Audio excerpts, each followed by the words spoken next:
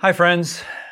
Welcome to week 1 of a series of messages we're calling Weeds in My Garden. It's really just an honest look at mental health. And we're going to look at issues like worry and anxiety and self-harm and suicide and stress and burnout and depression. We're going to have a special guest come in, an expert to help guide us in thinking about how to help kids and students in a couple of weeks. Because everyone you know either really needs some hope or wants to help someone else who does. On the one hand, I'm excited for this series. I'm excited because I know how important this all is and how needed it is. But I got to be very honest with you, I'm also, on the other hand, kind of apprehensive because, well, for a lot of reasons. This is hard to talk about.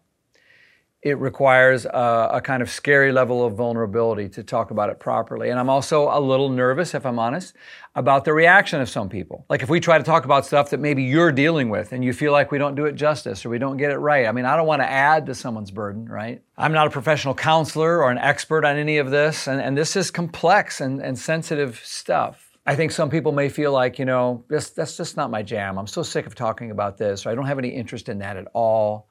And just check out. So admittedly, this is tricky and there's a definite risk to it. But on the third hand, I come back around full circle. I'm very convicted that we just absolutely have to do this. There's a reason why our mental health initiative was a central feature of our Unstoppable Good initiative, right? Whenever I would say, hey, we're going to do something about mental health, you guys all cheered or you nodded with that look that said, I'm proud that we're going after something so important in our society and in our family right now, because I think we all know and care about someone who's struggling, or it's we ourselves who's struggling. So we've got to provide some help and some hope. And that's what we're going to do. All right. So we're doing our homework. We're praying hard about this and talking to consultants and trying to get the right kind of counsel on it. But we just can't let anything prevent us from doing all we can do because here's the deal. We have a problem, like a real crisis. Okay. The emotional well-being of people is in serious decline. Like this isn't a little deal and not a little blip. And you can see it. I think we all feel it. And it was palpable even before the whole pandemic thing. But now with the isolation and the polarization and the big changes in work and school, it's only made things worse, creating this like extended ambiguity and heightened stress that's like this perfect cocktail for burnout and emotional struggle. No wonder the World Health Organization's recent scientific brief states that the global prevalence of anxiety and depression has increased 25% since the pandemic. 25%. Survey after survey reveals positive attitudes are going down and anxiety and worry is soaring. Listen to this. Anxiety is now the number one issue for women, but among men, it's number 2. Can you believe that? Right behind alcohol and drugs, which may be because men just don't like to talk about this stuff and they're anxious about talking about it, so they just mask it all behind weed and booze or worse. And the younger generation is even worse off. Gen Z is the most stressed out generation ever. In recent years, the share of high school students who say they feel persistent feelings of sadness and hopelessness rose from like 26% to 44%. That's the highest rate of sadness ever recorded. That's almost half our kids feeling hopeless. 50% of parents of teens say that the mental health problems of their teen has worsened in the last couple of years, and it's mostly depression and anxiety. And kids and young adults are just like increasingly sad and struggling with life. And guess what? Suicide is now like an epidemic. Listen, it is the second leading cause of death. Think about that for young people between the ages of 10 and 24. So I think we all know this. It affects everyone. My friends in the military keep talking to me about how this is such a huge problem there. In law enforcement, same thing. In healthcare, education, we know it. It's everybody. I'm frequently on a Zoom call with a bunch of pastors from all over the country, all ages, different kinds and sizes, churches, this kind of thing. We just talk about life, but that call has become a lifeline because so many pastors are struggling.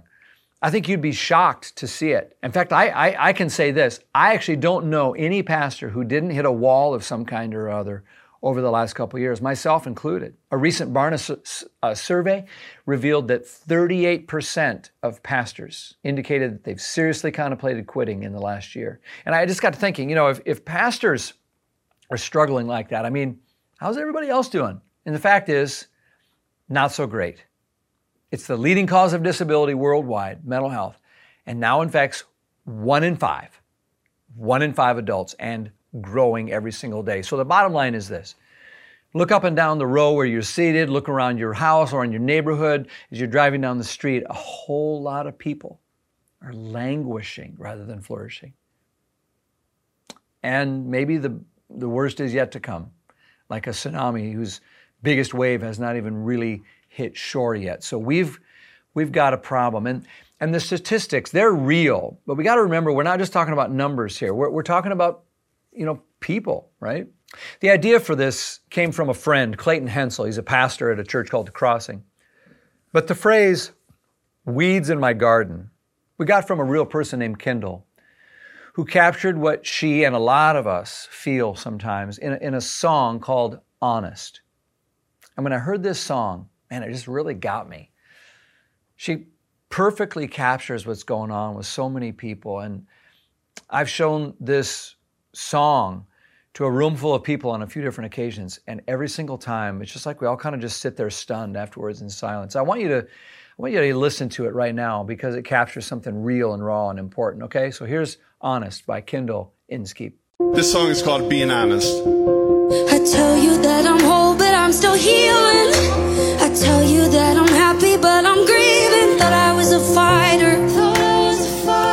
I'm still in the fire. But if I'm being honest, I'm not being honest. I'll give you roses, just hoping you don't see the weeds in my garden.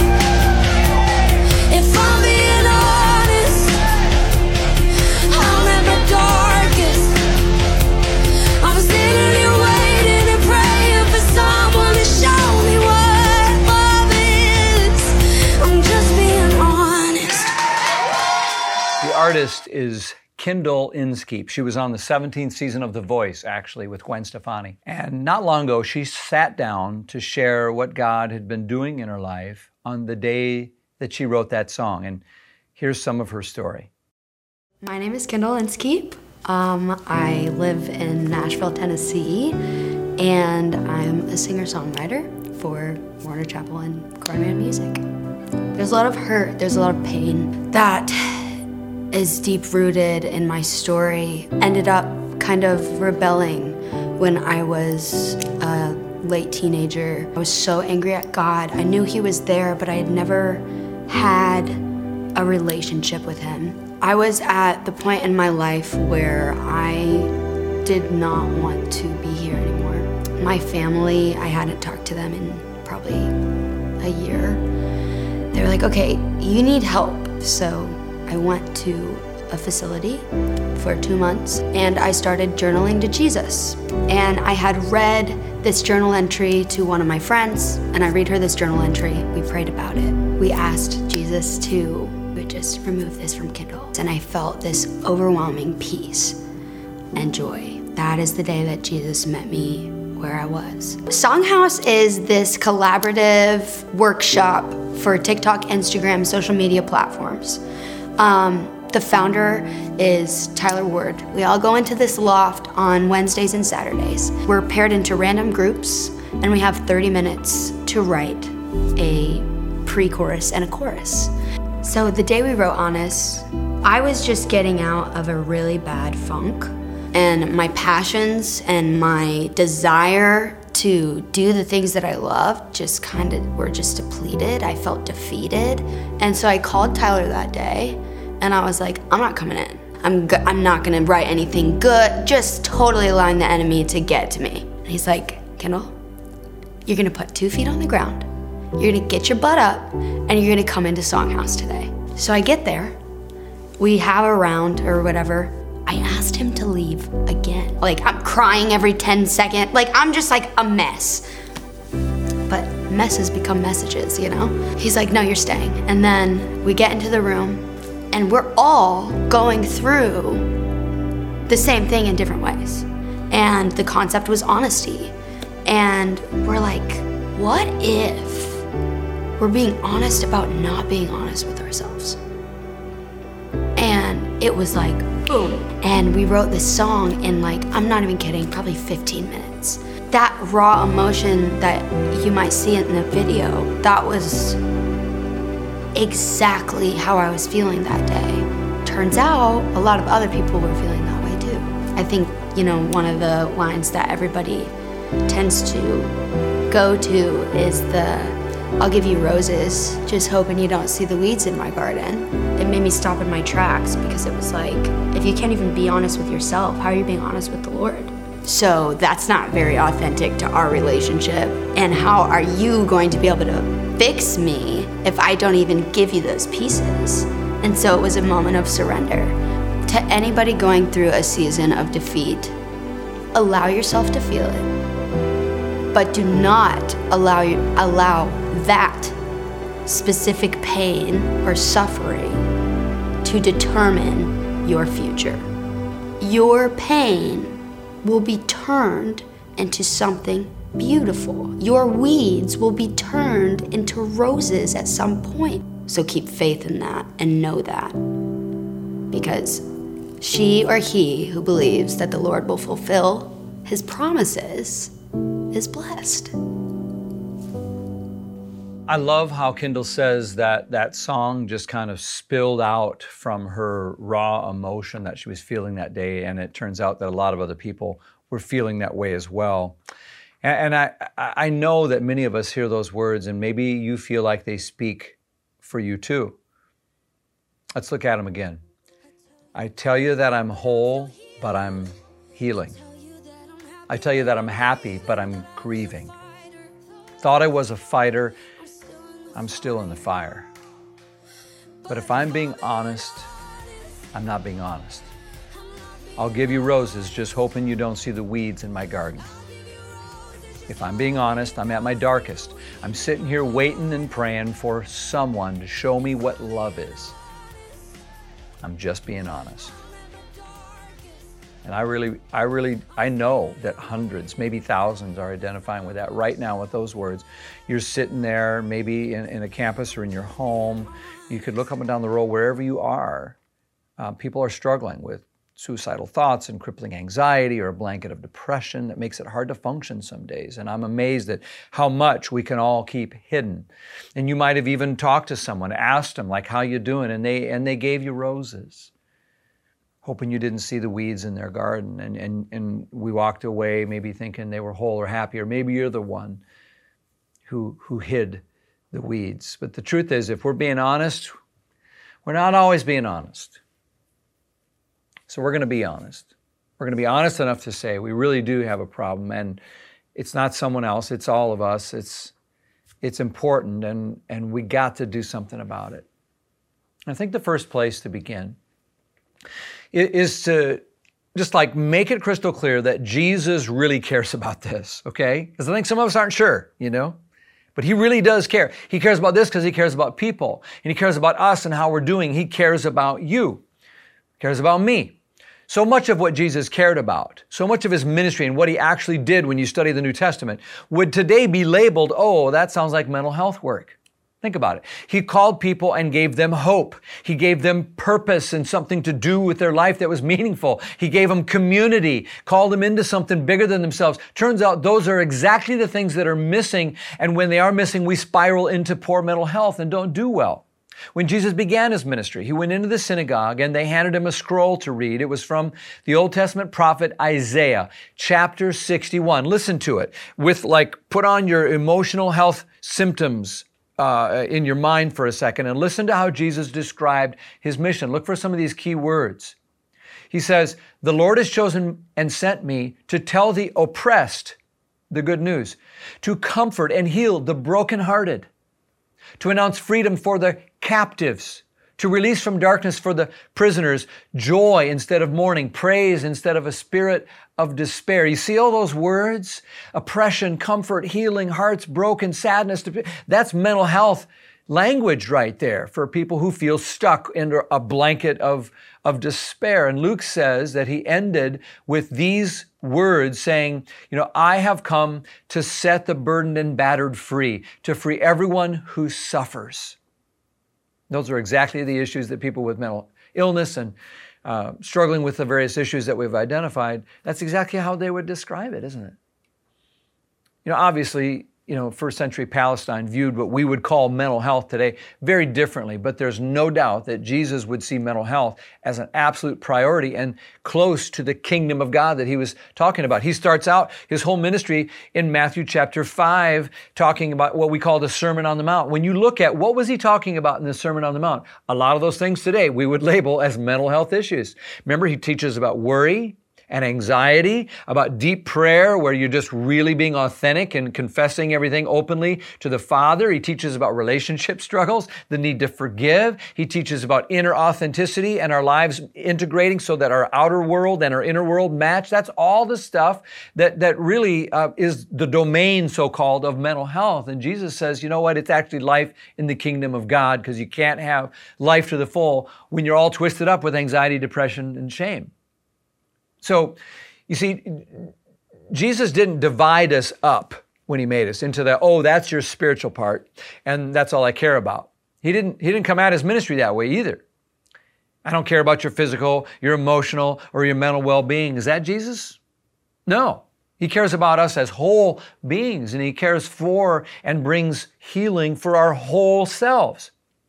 How about the time Jesus went across the lake there to the land of the Gerasenes, and there's this man who comes up and he's absolutely tormented. Mark chapter 5 tells the story. No one was able to tie the man up anymore, not even with a chain. He had often been put in chains and leg irons, but he broke the chains and smashed the leg irons. So no one can control this guy. Night and day, he's in torment himself. He's out there in the graveyard. He's kind of cast out. He doesn't fit in anymore. He's cutting himself with stones. So here's a tormented guy. Nobody really knows how to help him. And he doesn't know how. He's helpless and hopeless. His clothes are off. He's not functioning normally anymore. He's cutting himself and with self-harming and self-loathing and shame. All so many symptoms of what we would today say, that sounds like mental health. And even though some of them were scared and disgusted or didn't know what to do, Jesus just calmly shows his strength and power and presence with this guy and heals that man by overcoming his demons. And later in verse 15, it says, when they came to Jesus, they saw the man who had once been full of demons, so messed up and tormented for so long, and everyone had kind of just just given up. But then it says, he was sitting there with his clothes on and in his right mind. It's a beautiful, beautiful picture, I think, of the healing that Jesus wants for me and for you, for every single one of us.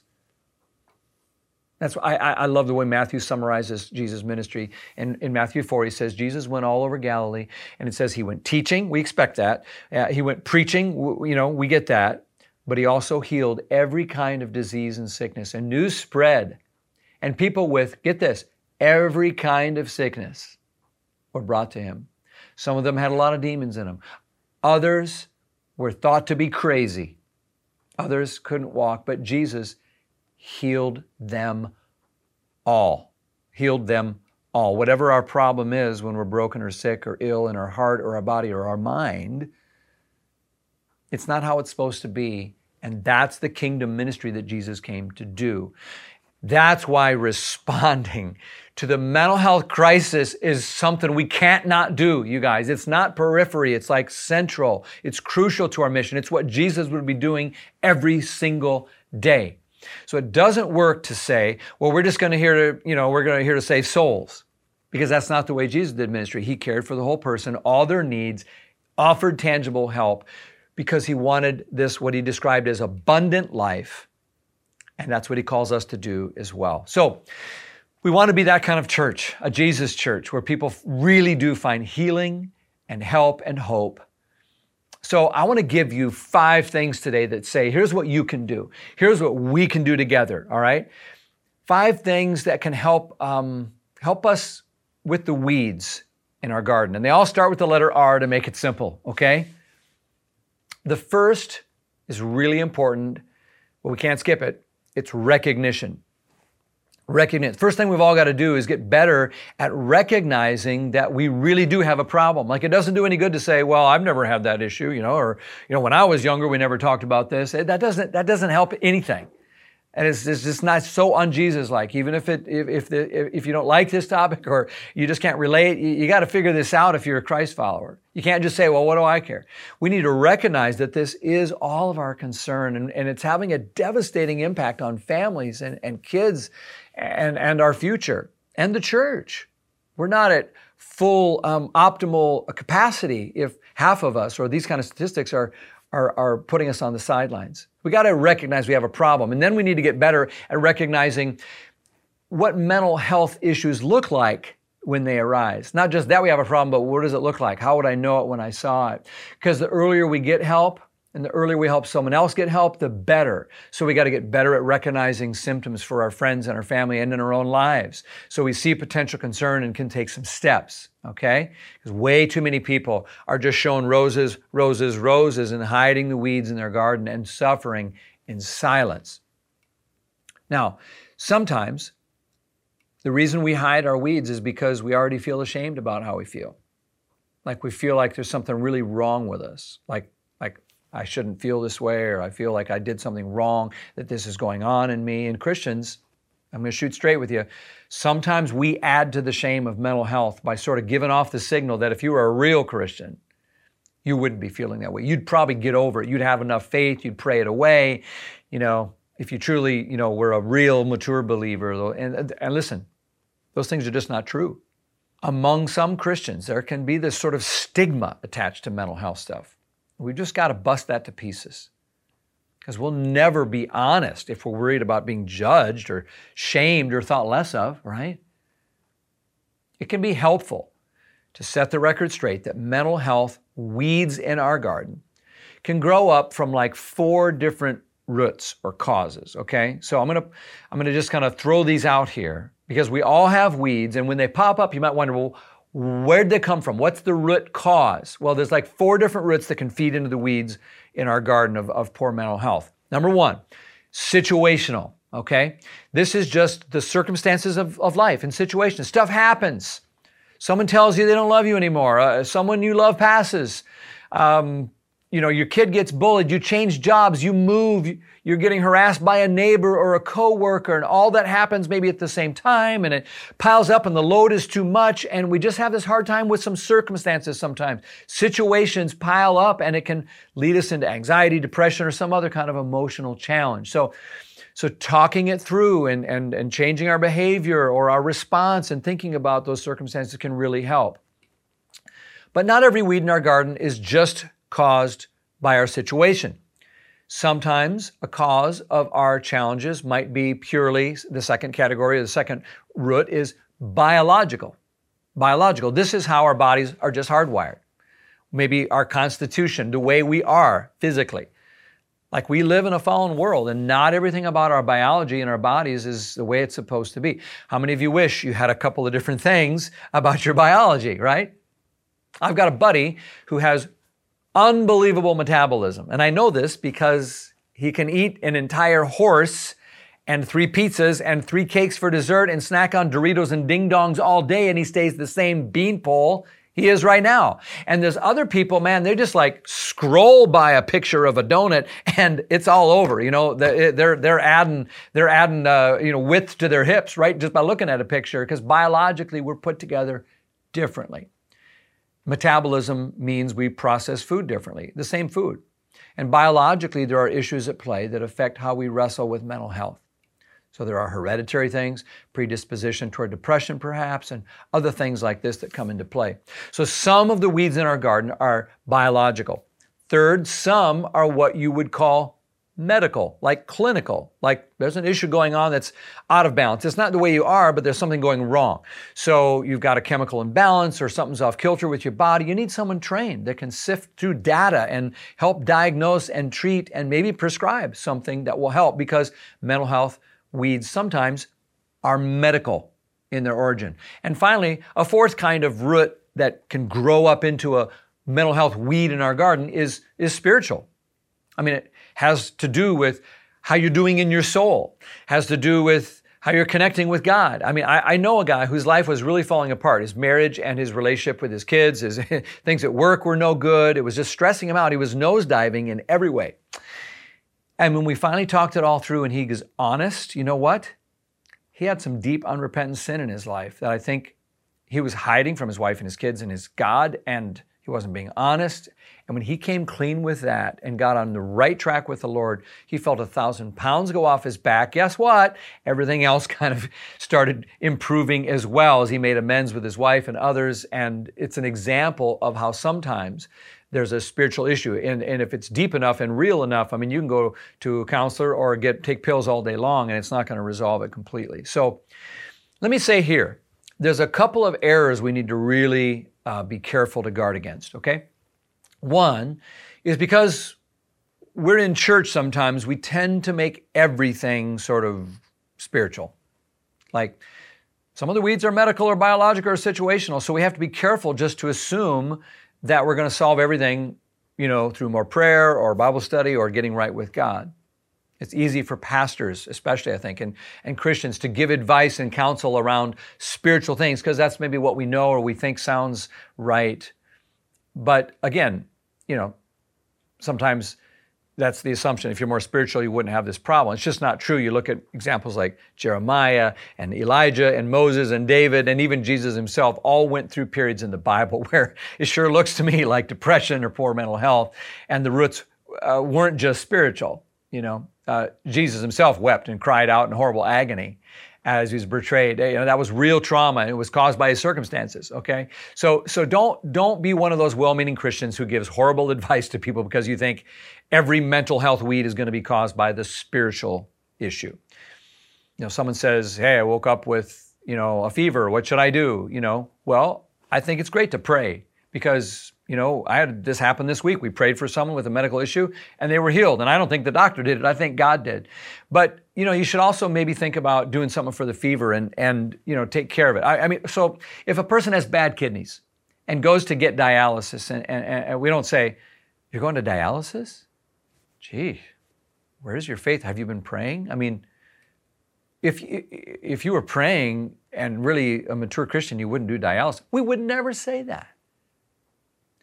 We know that sometimes we get sick because an organ in our body isn't working right. If your heart isn't beating fast enough, we don't think twice about putting a pacemaker in. My thyroid does not produce enough thyroid, so I take a synthetic thyroid medication every single day, balances things out.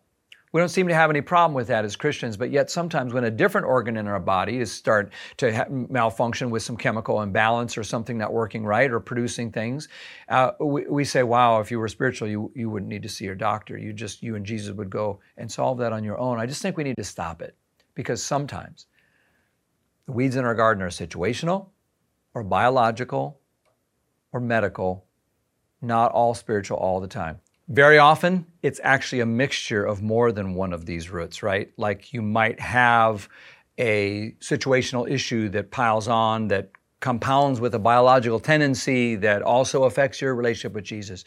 So just be careful about saying everything's spiritual because we don't want to drive a wedge in the relationship that someone has with God at the very time when they need to be depending on God the most. We keep telling them it's God's fault or their fault. It just doesn't help, and it's not accurate. So now here's what else is noting. I want to come full circle and go the other way because we can go too far the other way. All right, stay with me here. We can sometimes fail to recognize that sometimes the things that mess with our mind and our body and our well-being are very much spiritual, right? Like you can just go clinical completely and kind of forget the spiritual component. One of the reasons for this is because Jesus says you have a spiritual enemy. He says the devil's intention is to steal and kill and destroy.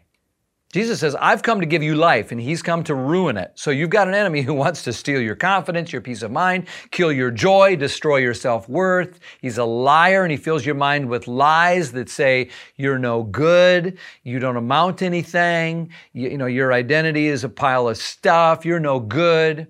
And when we're walking in the Spirit, it's like He has clear access to our mind, and He's alive in us, and He guides how we tend to think. But when our minds are darkened in a certain way, it's like, I think we listen to the lies of the enemy, and we struggle with shame more. Like, not just I did something bad, but I'm bad at a deep fundamental level. And that voice that comes and says those things to us is not from God. It leads to self-loathing in secret and spiraling downward.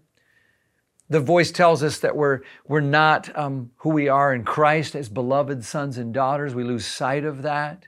A lot of mental health battles, I think, come down to us believing some of the lies that really come from the pit of hell, according to Jesus, that say, I'll never be loved. I'll never be enough.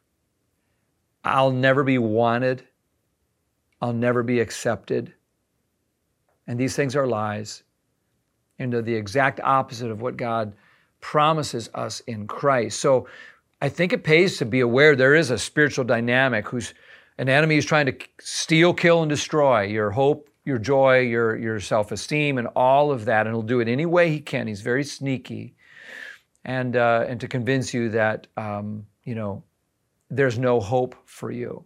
So, some of the roots are situational, some biological, some medical, some spiritual, and most of the time it's some combination, okay? I love how Jesus sums the whole thing up, Matthew 9, when we're talking about recognition now. Jesus traveled through all the towns, and it says, he healed every kind of disease, and when he saw the crowds, he had compassion on them because they were confused and helpless like sheep without a shepherd. And I love that it just says Jesus looked and he really saw them, and he has compassion. And that's what we've got to do, y'all, is recognize that we've got a problem and then learn to see people who are struggling with that problem with the same compassion that Jesus can bring. Number 2 is relationships. Relationships. Second R is for relationships.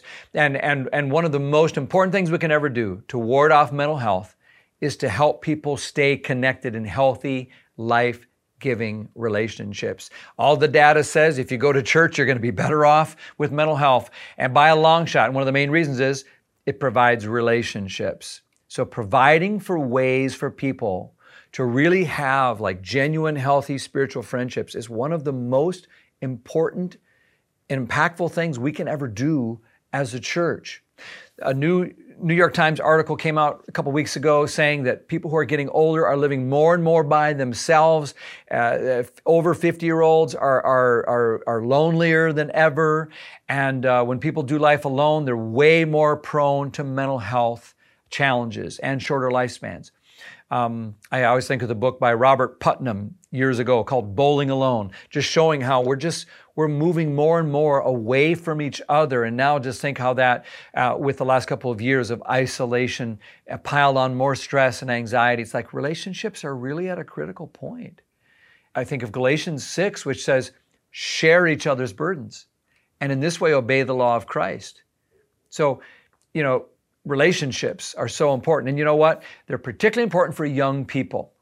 And I think partly because of the pandemic and society as a whole, there are weak levels of connection, which is making poor mental health much more likely among young people. It makes the abuse of drugs, alcohol more prevalent. Globally, young adults, get this, spend 20 times more hours per year on screens taking in social media than absorbing any kind of remote spiritual content. 20 times more. Wow. Today's teens spend more than 5 hours a day on social media. I bet it's actually higher by now. And the habit is displacing other beneficial activity like hanging out with friends or going to student ministry youth group or getting sleep. Is it any surprise that Harvard's Graduate School of Education found that loneliness is spiking to an all-time high? Social isolation is a leading contributor to kids feeling sad and depressed. So I'm just trying to make the point I think we all get. This is no time for like playing at church, for surface level relationships. More than ever, we need to be about relationships. Recognition, relationships. The third R is this, resources. We've got a whole resource page we've created just for you. You can look at the little the link here, and it will take you right to it. There's a series of short videos we've created from professional counselors to help you with stuff like anxiety and depression and suicide. Go check out those videos, share them with other people, because we want to be a resource church. So check back every week to that resource list, and it will really help you. Okay? The fourth R, referral. Just want to make the point simple here. Sometimes the best thing we can do as a church and you as an individual is to recognize I'm not really trained or a professional in this area. It feels like with what's going on, you'd be really helped by talking to a counselor. A counselor, talk therapy. It's not a replacement for God. It's like a stand-in to help God do what God wants to do. Just as God works through the hand of a surgeon or the skill of medical doctors to bring healing in our physical bodies, He can work through counselors to bring healing in our minds and our spirits. There's no shame, there's no stigma in seeing a counselor any more than there would be going for rehab for my knee surgery, all right? Keep that in mind. We need to stop saying things like, well, just get over it, or, oh, I can't believe they had to go to counseling. It should be a normal practice where we're doing what the Holy Spirit does for us by coming alongside and listening to us. God's made us very complex beings. And you know what? A counselor can help the Holy Spirit do the work to untangle emotions that get all knotted up inside of us sometimes. They can help us process things in a more mature way. The same event we think about differently after having someone help us with that. They can help us see how stuff we've learned from our families growing up as the normal way is really maybe not the best way of dealing with something. They can help us heal from grief, move forward when we're stuck, get a plan, get out of despair and reframe oh, you know what, it's not so bad. Counselors can do all of those things. They can help us heal hurtful memories, process wounds, go to bed with the peace of Christ surrounding us, live with more gusto so we can serve Jesus better. I mean, all of that a counselor can do. And so we just need some help sometimes, and don't be shy about it if that's what you need. And the fifth R is for real people. Friends, we got to be real people. We got to keep it real, okay? That means it's okay to not be okay. That's the title of this message. That's honestly one of the things I love most about this place, is that around here it's okay. You can keep it real. You can be honest and say, this is who I am and what's going on. You may not be able to do it to every single person, but you find your place. And when you do, you're going to find someone who will say back to you, wow, thanks for sharing that. Me too. Let me tell you my story. And all of a sudden we've gone to a different level, and we've got something precious, a bond with real people who know that it's okay to not be okay. The whole thrust of the gospel message is that Jesus came to a broken and falling world to heal and redeem and fix everything that's broken and restore it all. And that means He came for people who look just like us, who are broken. We're the ones that He came for. Some self-righteous people were looking at Jesus hanging out with sinners one day, and they were like, oh, what's He doing? I can't believe God. If He says He's from God, what's He doing there? And they asked His disciples even, why does He eat with such scum? And Jesus said, you know what? Here's why. Because it's the sick people who need a doctor, and that's why the doctor came.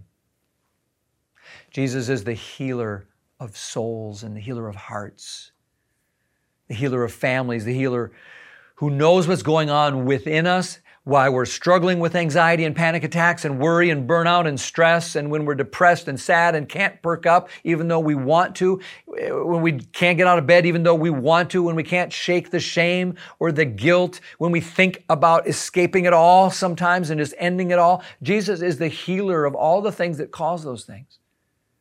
Because He didn't say, I came to help those who think they're so much better and all put together that they don't need me. He says, no, I came for those who know they're broken and busted. If you're hurting, you need to know that you don't need to put a fake smile on around here. I mean, sometimes people come in here, dragging in, darkened state, barely finding their way, but then the presence of God and the worship of others and the message of hope fills their spirit, and it changes their countenance. That's awesome when it happens, but you don't have to fake it. Around here, it's safe to be honest with God and with each other, which means it's okay to not be okay. Jesus says, love your neighbor as yourself. And that's our mission for how we're supposed to help someone else. How would you want people to come alongside you? How would you want that if you were dealing with mental health? You'd want them to just be there, to care, to listen, and to show some support and some love, to be non-judgmental. And yeah, maybe give some guidance and advice if they had it. But that's what we all want. That's what we need, and that's our marching orders for others. And the beautiful thing is, even if you feel like other people can't really fully understand, Jesus gets us. Hebrews 4 says he's able to sympathize with us in every way. You're like, no way. Jesus, he doesn't get me. It's like, oh yeah, he was homeless. His family thought he was crazy. Anybody else? Right? His best friends turned their back on him, right? Jesus says, me too. Because he was made to be like us in every respect, Hebrews 2 says. Jesus gets you, and you are loved by not just Jesus, but this community. Because we're all, if we're honest, me included, we have weeds in our garden. The people sitting next to you, if you're in one of our campuses today, they're wrestling with the same things you are, and they're some of the best people I know on this planet. They're fellow wounded healers. Let me tell you a story about a volunteer in kids ministry. Hadn't had time to warn her class of kindergartners about the little boy who came late into class and how he had lost his left arm, or how he was coping with it. She didn't know, and so she knew it happened over the summer, and she was very nervous and afraid that during class one of the kids was going to draw attention to it or say something or embarrass him or tease him about it. And so she was so relieved. They got through the lesson without any difficulty. The artwork went well. He was able to draw with one hand. No problem with the snacks. He gulped down his goldfish and juice without a spill. So she kind of relaxes and she's like, okay, we got to lead our class, and got a little circle there for everyone gathered around. She's got to lead with this the closing time that we always have. And she said, let's make our churches now. And she said, folding her hands together, she said, here's the church, here's the steeple. We open the door and we see all the people. And she stopped because she realized what she'd done. She was horrified. The very thing she was worried that one of the kids would have done, she had done. And there was that one-armed boy with his lone hand sticking up in the air. And they all stared in a moment of awkward silence, not quite knowing what to do. And then a little girl sitting next to the boy, she just reached over and she placed her hand against his. And she said, let's make a church together. Friends, that's the only way you can make a church. Two or more broken people who are not always okay, who are sometimes really jacked up and hurting and wounded and struggling. People like us coming together in Jesus' name and say, we can be honest. We've got weeds in our garden. That's the church. We're broken people, helping broken people find healing, wholeness, and hope in the name of Jesus Christ. We're not a museum for people who are all put together. We're a hospital for the wounded, a community of wounded healers who are finding our help and our hope in Jesus Christ. So if you're not okay today, that's okay. I want you to know this is a place for you because you're not alone. Jesus is here, and He's the key to our life. He won't fix everything right away. He may not fix everything ever on this earth, but without Jesus, I don't know what kind of chance we have. If we had one more R, it would be this, real hope, because it's all about Jesus, and He is the hope. Hope is the missing ingredient in every mental health scenario. Just Jesus won't always be the thing that balances everything out, but I know He makes everything better. And the thing we need the most is hope, and hope has a name, and it's Jesus. God bless you guys. Come back next week. We're going to dive right into worry and anxiety, do a deep dive, okay? Let's pray. God, we thank You for just the truth that You relate to us and understand us in every way, and that it's okay for us not to be okay, because You will meet us where we are, and You can bring healing and hope and help. through all the ways that we've talked about. We pray that you'll do that for everyone who's hurting.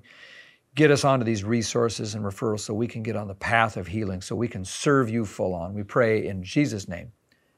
Amen.